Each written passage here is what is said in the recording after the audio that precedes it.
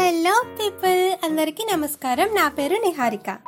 మీరంతా బాగున్నారని అనుకుంటున్నాను. అండ్ నేనైతే చాలా బాగున్నాను. అలానే ఈ పాండమిక్లో చాలా విషయాలు తెలుసుకున్నాను.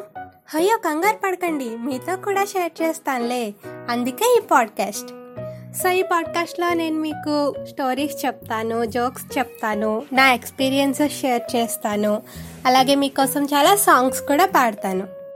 దీన్ని బట్టి మనకేం అర్థమవుతుంది? మన పాడ్కాస్ట్ అంటే full on entertainment and full on information gain అనమాట. సో వినండి, స్మరించండి, తరించండి. విత్ లాట్స్ ఆఫ్ లవ్, మీ నిహారిక జాగు.